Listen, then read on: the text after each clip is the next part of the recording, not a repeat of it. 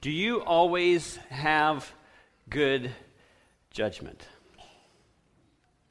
If I could count all the times I had poor judgment. I've shared with you many of my times of poor judgment. I don't think I've shared this one with you. There was a time that I had access to a four-wheel drive Wrangler, Jeep Wrangler. And I really enjoyed this vehicle very much, and it was through that I had a love for four-wheeling and got to see what four-wheel drives can do. I remember being taken out several times with people in their Jeep Wrangler and going up banks that I never thought you could go up in a vehicle. In fact, we couldn't scramble up on foot, and we thought this was an impossibility. It was very much like this balcony here, and was virtually, it got to where it was almost straight up. And I remember on one of these expeditions standing there looking at that, and it looked like a road that went up. And I made the mistake of asking, do people actually go up that? And he said, hop in. He said, no, I got a better idea. First, I want you to see if you can climb up it. So we all make fools of ourselves on this shale trying to climb up. Nobody can climb up it. No. Now hop in. Okay, here we go. And I remember that at the start of this, it was about as high as that is, and it went straight up. And on the other side of over here, there was a cliff. I'm not really being dramatic. There was the interstate right down here. I still tell my kids that was the place. So there's a cliff back here. There's a little run at it, maybe as much as this, maybe less. And we go after it, put it in four, and we don't make it. And I'm waiting for us to do this. And we come skidding back down. Just wait a minute. It's grinding. And we still come back down. I'm going to die. Then on the third attempt, I don't know if he put it in low or what he did. He had to get the gears figured out. Got a little bit more rev that he needed. Maybe it was in second low. I don't remember. I was just looking at this place straight up that we were going to go, thinking, this isn't going to happen. We're going to die. Why am I in this vehicle? And he goes after it again. And the front tires just barely go over the edge. And those four-wheeler enthusiasts know what I'm talking about. And when those front two top tires just barely got over the top, we just crawled right up. And we thought, well, man, that wasn't so bad. That almost seemed easy. Which leads me to another story of poor judgment. When I was in the Wrangler that I had access to, and I had it full of people in the car, and we were going someplace on a Sabbath afternoon, and part of that was a gravel drive, and there was this rutted road going up, and it was pretty steep, but it was nothing like that. And I said, let's go up there. And somebody said, well, can we go up there? And I said, hop in. You obviously don't know what a four-wheel drive can do. Hop in. I'd never been on this road before, but that doesn't so much matter when you don't have good judgment. Jeep is full. We're going up, no problem.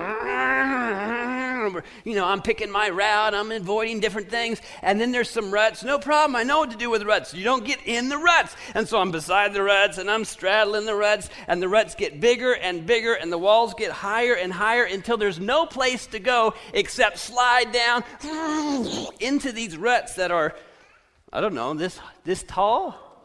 And the bottom of my Jeep is bottoming out and scraping. And then before I know it, it's zzz, zzz.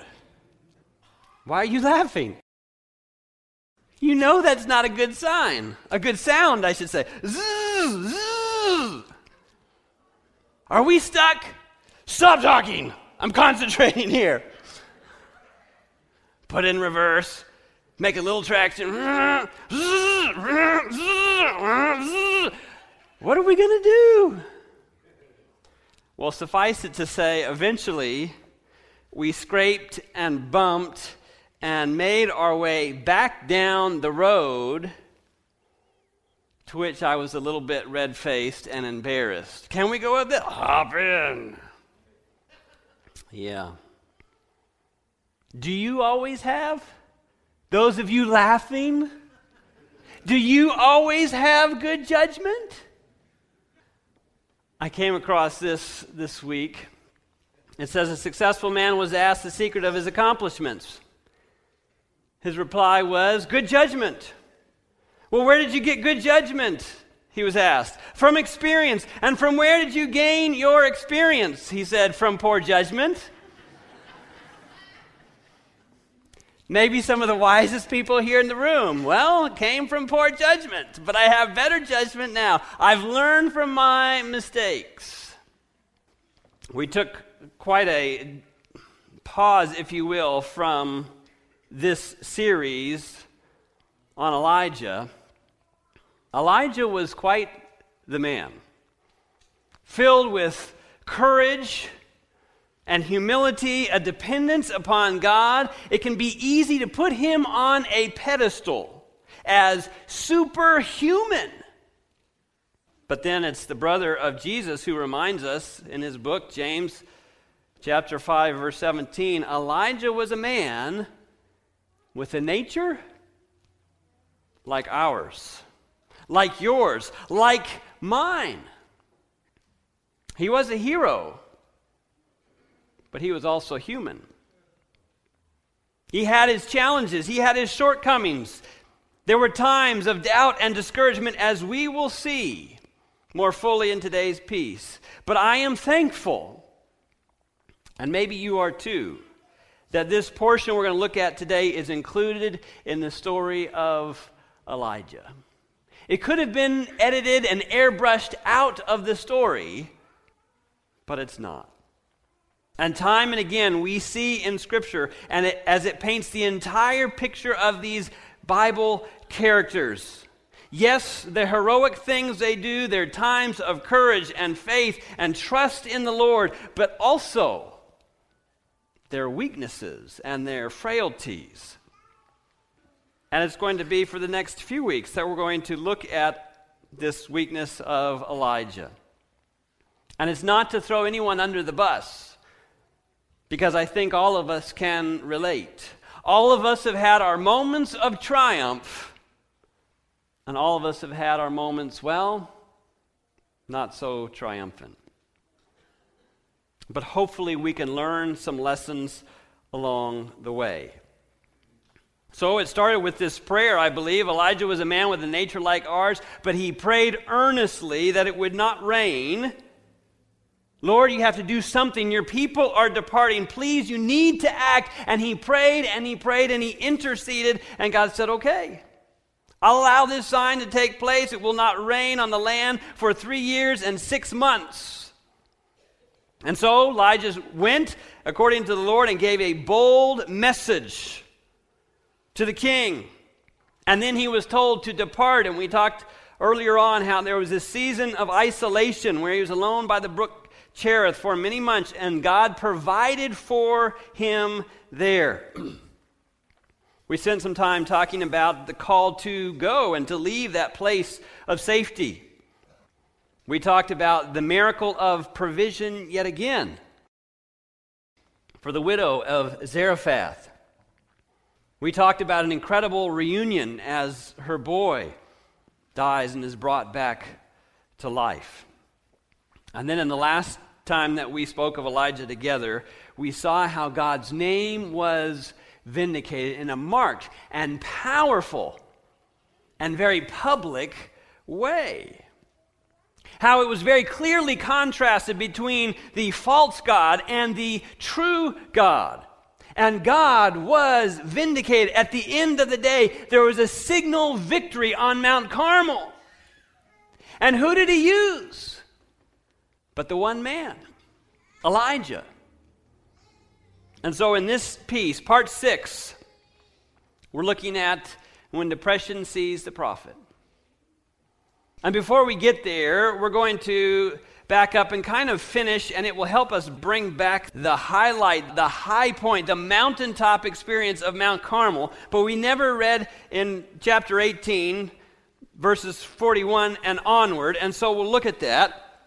The fire comes down from heaven. The people yelled, "The Lord, He is God. The Lord, He is God." They slay the prophets of Baal. And then in verse 41 it says, "Then Elijah said to Ahab, 'Go up, eat and drink, for there is sound of abundance of rain.'" Did Elijah hear anything? Did he see anything? As we'll keep reading, we'll find out he did not. But by faith he knows that God's going to be faithful to His promise. Verse 42, "So Ahab went up to eat and drink, and Elijah went to the top of Carmel, and then he bowed down on the ground and put his face between his knees." This is a posture of humility. Verse 43, "And he said to his servant, 'Go up now and look toward the sea.' And so he went and he looked. He said, 'There's nothing.' And he did it again. He prayed some more. 'Go look.' Again, nothing, and again, and then nothing, and again, and still nothing. Finally, and 7 times he said, 'Go again.' And then it came to pass the 7th time that he said, 'There is a cloud, as small as a man's hand, rising out of the sea.' And Elijah knew what this meant. He says, 'This is it. This is enough.' So he said, 'Go up and say to Ahab, prepare your chariot and go down before the rain stops you.'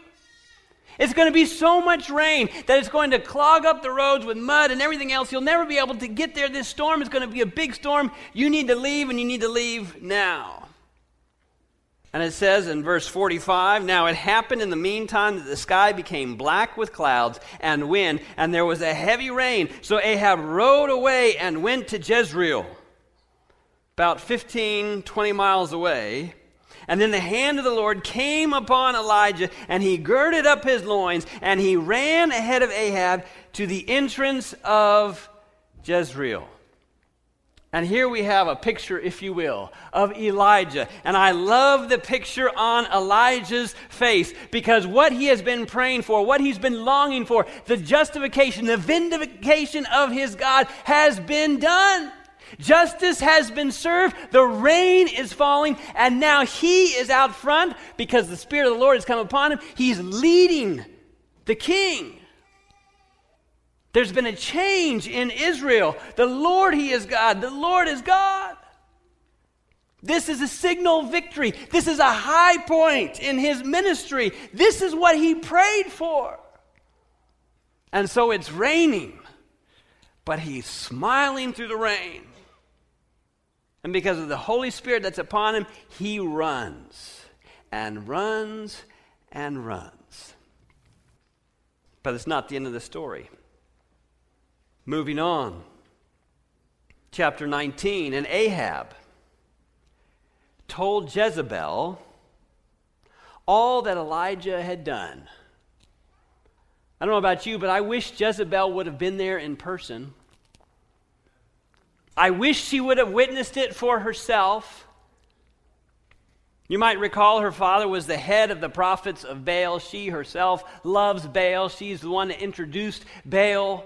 As we read these passages, she's ultimately the king over Israel. It's not Ahab. Ahab's more the puppet figure.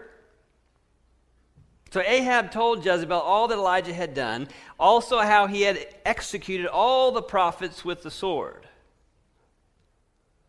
You're not going to believe what happened, Jezebel. Now, Elijah would have known that this conversation needed to be had. And Elijah probably had an idea in his mind how this conversation would go. I mean, after all, this is big. This is bigger than big. And if anything's going to convince her, this is going to convince her. And the Lord has done everything that we wanted him to do, that I wanted him to do. It's going to change her mind. She's going to turn around. She's going to have all of these witnesses. Everybody's going to tell her this thing, and we're done. We're done. There is reformation in the land. We're done. Do you ever have an idea of how God's going to work a thing out? Do you ever have a thought in your mind of how the plan is going to go? And then does God ever have a different idea of how things are going to go? Or things don't go according to your plan? It says in verse 2, then Jezebel sent a message or messenger to Elijah saying, So let the gods do to me and more also if I do not make your life as the life of one of them. Talking about the prophets of the Baal that were executed. Life as one of them by tomorrow about this time. She's threatening him. Make it very plain, and she does. And when he saw that, what does Elijah do? This man of God, this man of courage and faith, who has been against incredible odds, who the Lord has protected time after time after time after time. Well, he falls to his knees and he says, Lord, I need your protection again. And the Lord sends protection, and is that how it reads in your Bible? Is there a conversation between he and God? Verse 3, when he saw that, he arose and ran for his life. Now this is on the heels of this great, huge, big thing, but he's now running for his life. He's a fugitive on the run. His tail is between his legs, and he's scurrying out of town. Is this the same character? Is this the same figure? And if so, what happened? How did it come to this? To Beersheba is about 95 miles away. And it gives us a few more details. And he went to Beersheba, which belongs to Judah. So he's leaving Israel. He's going down to the country of Judah. And then it says, and he left his servant there.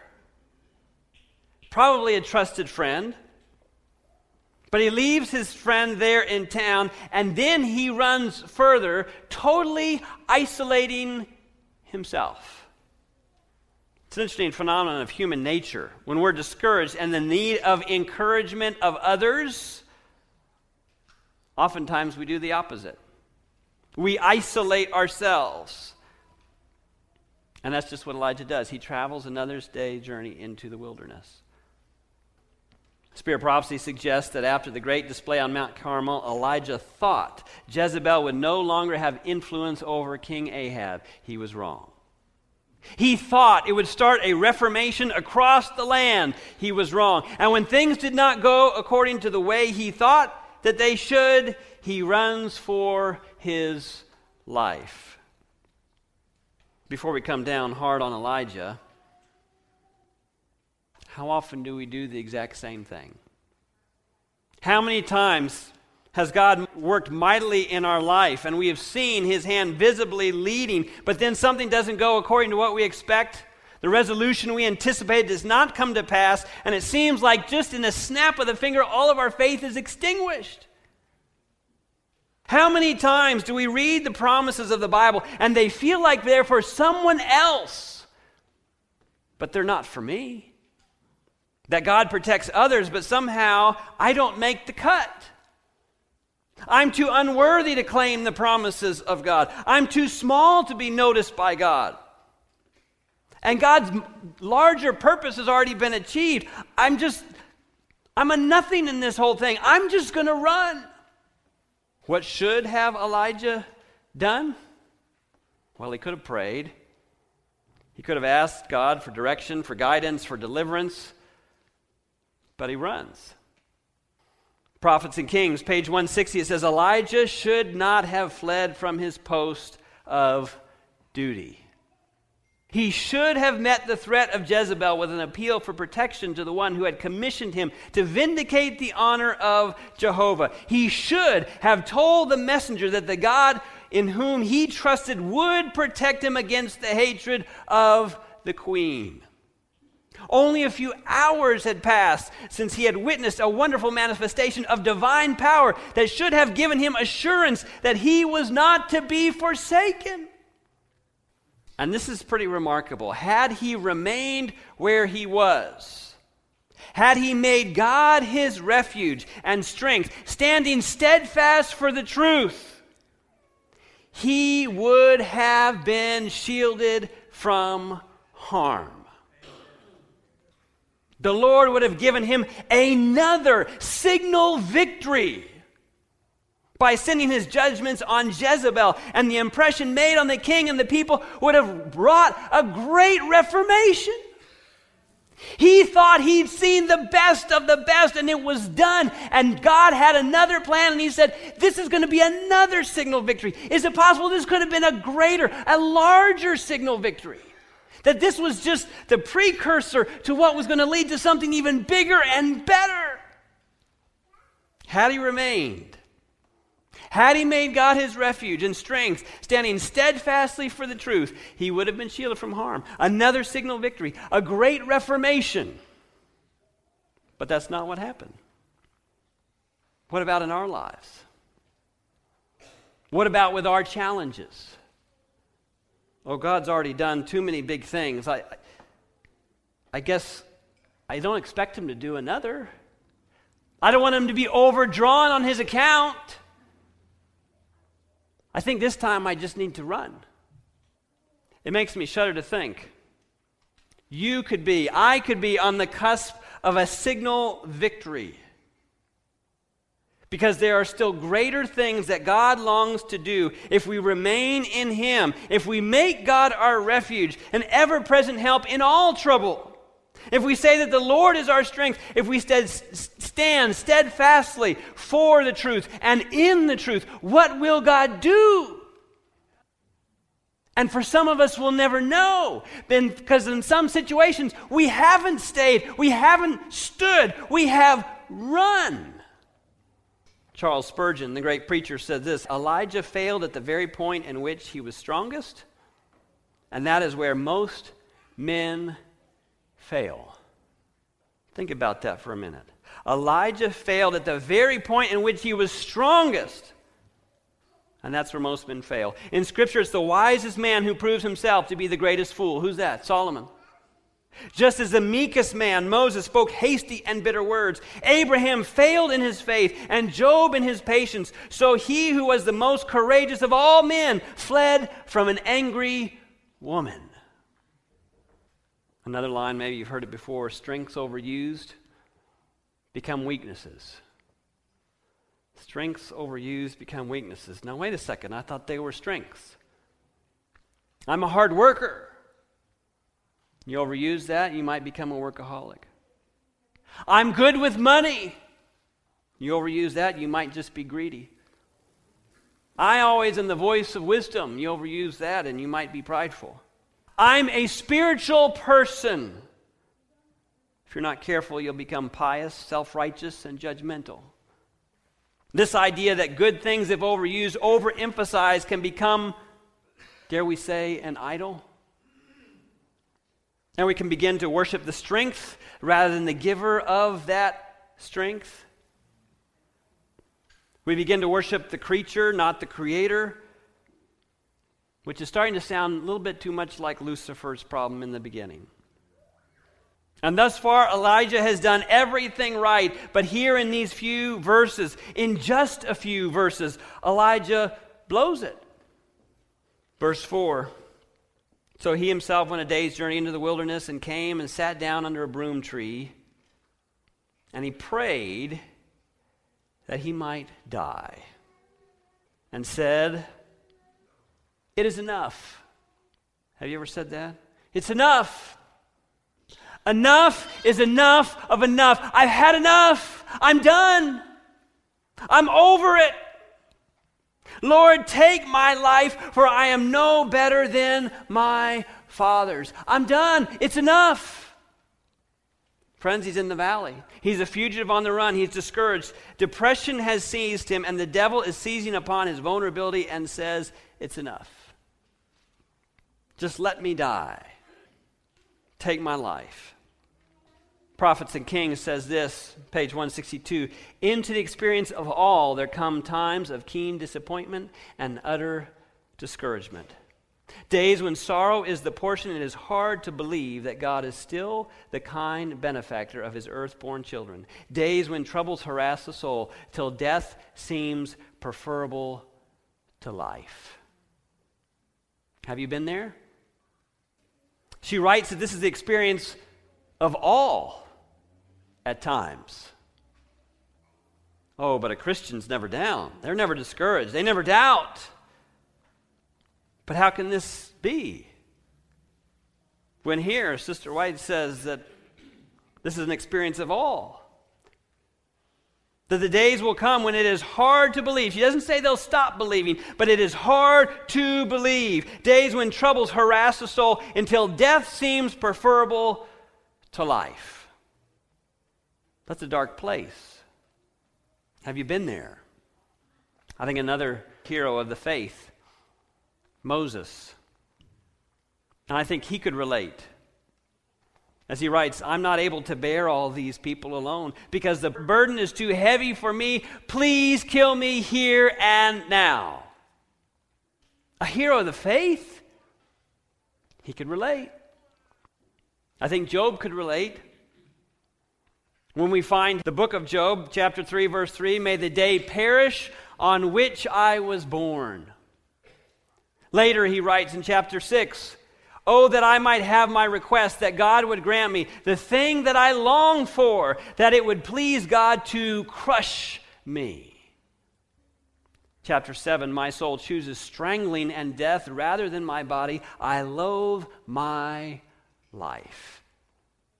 I think Job could relate as well. What about Paul? Could he relate? He says in 2 Corinthians chapter 1, verse 8, we were burdened beyond measure above strength, so that we despaired even of life. I think Paul could relate. But I like this quotation from Prophets and Kings 162. It says, it is then that many lose their hold on God and are brought into the slavery of doubt and the bondage of unbelief. The slavery of doubt and the bondage of unbelief. If it comes to the heroes of the faith, we're naive to think it won't come to us. But notice the rest of this. Could we at such times discern with spiritual insight the meaning of God's providences? We should see angels seeking to save us from who? Ourselves. Our negative self-talk. Our woe's me attitude. Striving to plant our feet upon a foundation more firm than the everlasting hills, and new faith, new life would spring into being. If we could just see with what God sees, we would see angels coming and ministering to you and to me. Later in Numbers 11:16, right following what I shared before about Moses. So the Lord said to Moses, gather me 70 men of the elders of Israel. Bring them to the tabernacle of meeting, that they may stand there with you. You're not going to be alone. Then I will come down and talk with you there. I will take of the Spirit that is upon you, and I will put the same upon them, and they shall bear the burden of the people with you, that you may not bear it yourself alone. Ministering angels. He did it with Job. As later Job could write, though he slay me, yet will I trust him. Could we at such times discern this with spiritual insight? I believe we'd see ministering angels seeking to save Job. He did it with Paul. And he said to me, my grace is sufficient for you. For my strength, God says, is made perfect in weakness. Could we see at such times and discern with spiritual insight? We'd see ministering angels sit down to minister to Paul. And he says, therefore, most gladly I would rather boast in my infirmities, that the power of Christ may rest upon me.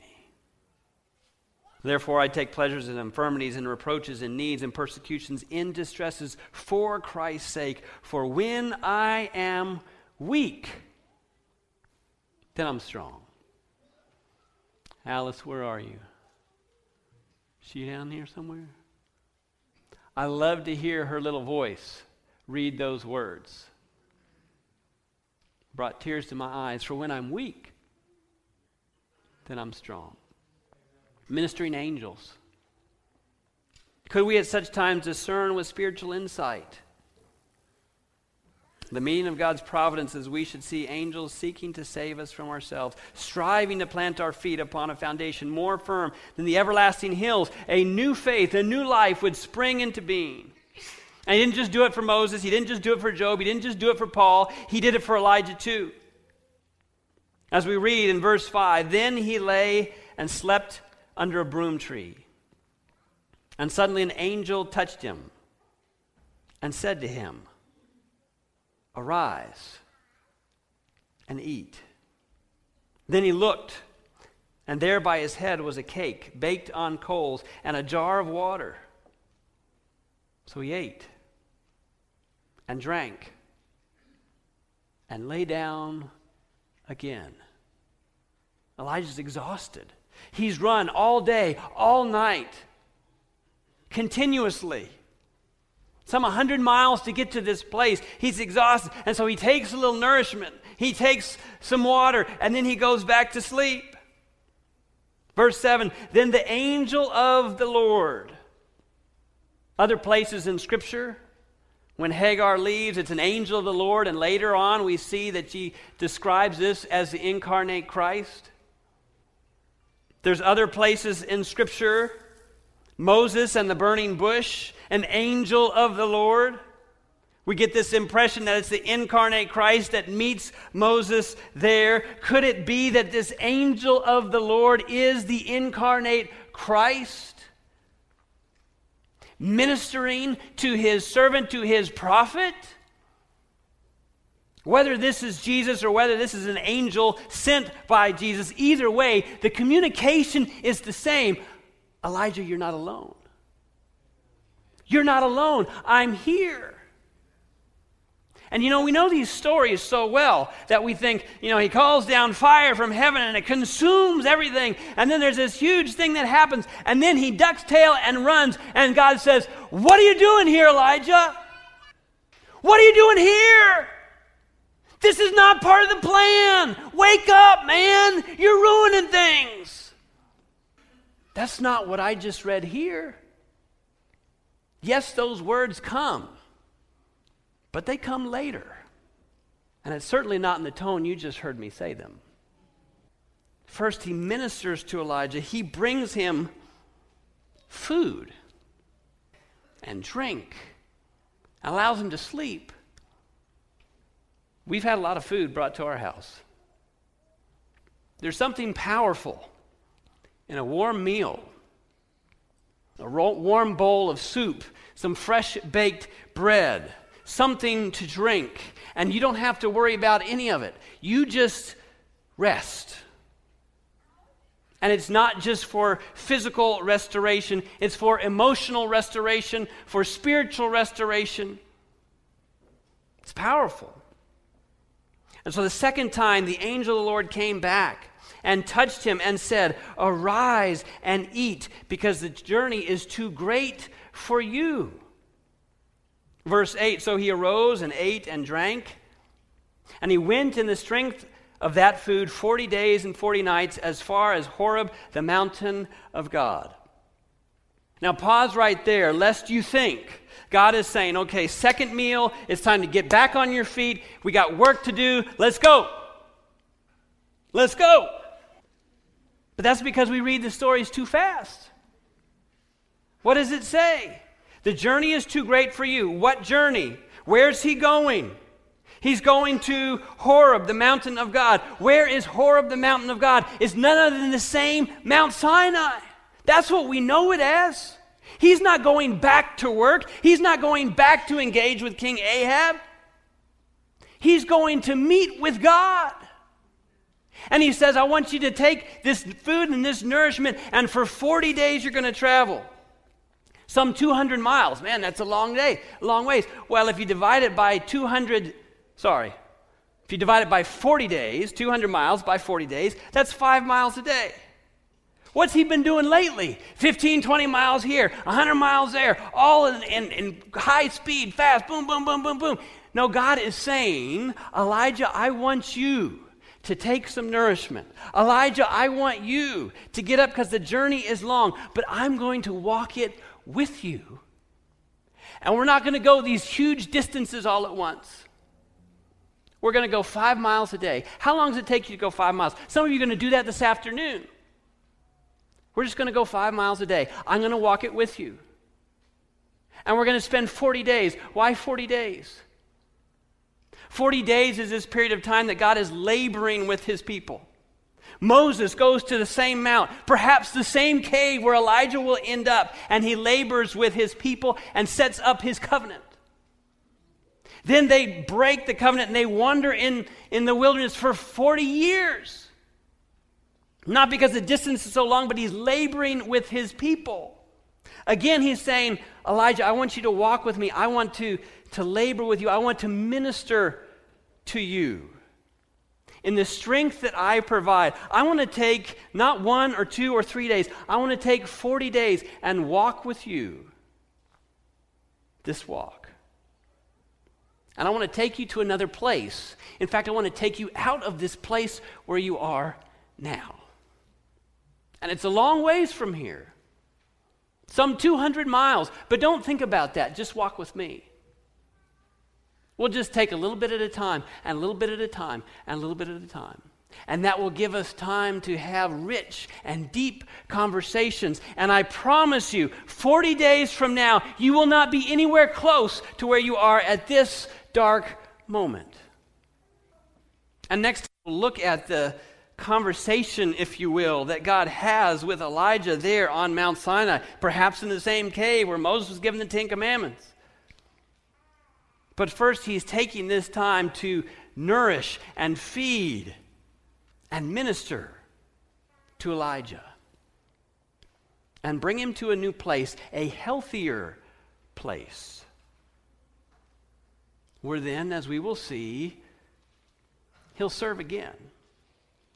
Could we at such times discern with spiritual insight? I imagine there's somebody here that they relate more to the top. They're losing their hold on God, and they feel like they're brought into slavery of doubt and a bondage of unbelief. They feel stuck. They feel trapped. They don't know what to do or where to go or how to solve this thing. But could it be that if you could discern with spiritual insight the providences of God, you would see angels seeking to save you and me from ourselves, striving to plant our feet upon a foundation more firm than the everlasting hills, and a new faith and a new life would spring into being. Amen. He did it with Moses. He did it with Job. He did it with Paul. He's doing it here with Elijah. And he'll do it for you. What if you just said, I'm going to take 40 days, God. I haven't touched my Bible in I don't know how long. But I'm going to take 40 days. And I'm just going to walk a little bit every day with you. And I'm going to ask that you lead me along the way. And I would submit to you, if you do that, 40 days from today, you'll be in a much different place. I like this verse in Psalm 94, verse 17 to 19. Unless the Lord had been my help, my soul would have soon been settled in silence. If I say, my foot slips, your mercy, O Lord, will hold me up. In the multitude of my anxieties that are within me, your comforts delight my soul. Are you exhausted this morning? Are you running? Are you discouraged? Then let the God of peace minister to your soul. Because he loves you. You're his child. And he knows right where you are right now this morning. And through this message, I believe he wants you to know beyond a shadow of a doubt that you are not alone. That he will see you through. He'll bring you the nourishment that you need just when you need it. He'll promise to walk with you and to lead you to a better place. And like Elijah, you too will recover. I believe that's the message that God has for you, for me, for all of us. If we'll just take the challenge to take 40 days. Are you anxious? Take 40 days with God. Are you discouraged? Take 40 days with God to see if He will not give you what you need. I'm not saying don't do all those other things that you need. We could talk about how He put Elijah on an exercise program. That's good. He put him in sunlight. That's good. Keep doing all those things you know to do. Get to bed on time. Eat healthfully. Don't overwork yourself. And the list goes on. You know all those things. But this morning I'm saying do that and take 40 days and see where God will take you. And see if He will not give you just what you need to nourish your soul and bring you back.